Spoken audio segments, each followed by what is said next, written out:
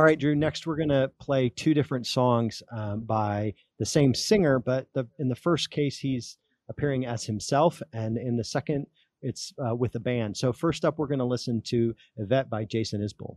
One of the things I like about Jason Isbell is that I think it's hard to place him in a genre, because I feel like if he would have come out in the 90s, he would have clearly been like a country singer.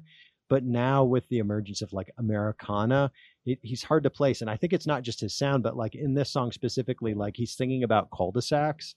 And like just not a lot of country singers that are being honest about the fact that they live in a cul-de-sac, which I think a lot of them do. But I love that he kind of is a little bit hard to place, and oftentimes is placed squarely in Americana. But I think if you really listen to his music, there's a lot more country that's going on there than people realize. For sure. And another thing he does, the protagonist of this song is a child. And that's an old school kind of country move. That's a 70s and 80s country move. And I like it. I miss it. So I think you're exactly right. I think it's one of those things where as country got a lot more homogenized by the industry, Americana kind of became the catch-all term for everybody who didn't quite fit. And he's definitely in the vein of John Prine in that regard.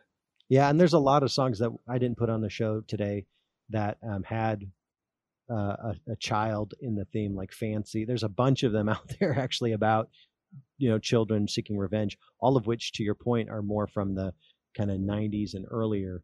It's something that I think we've really lost in country today. So here's Jason Isbell with Yvette.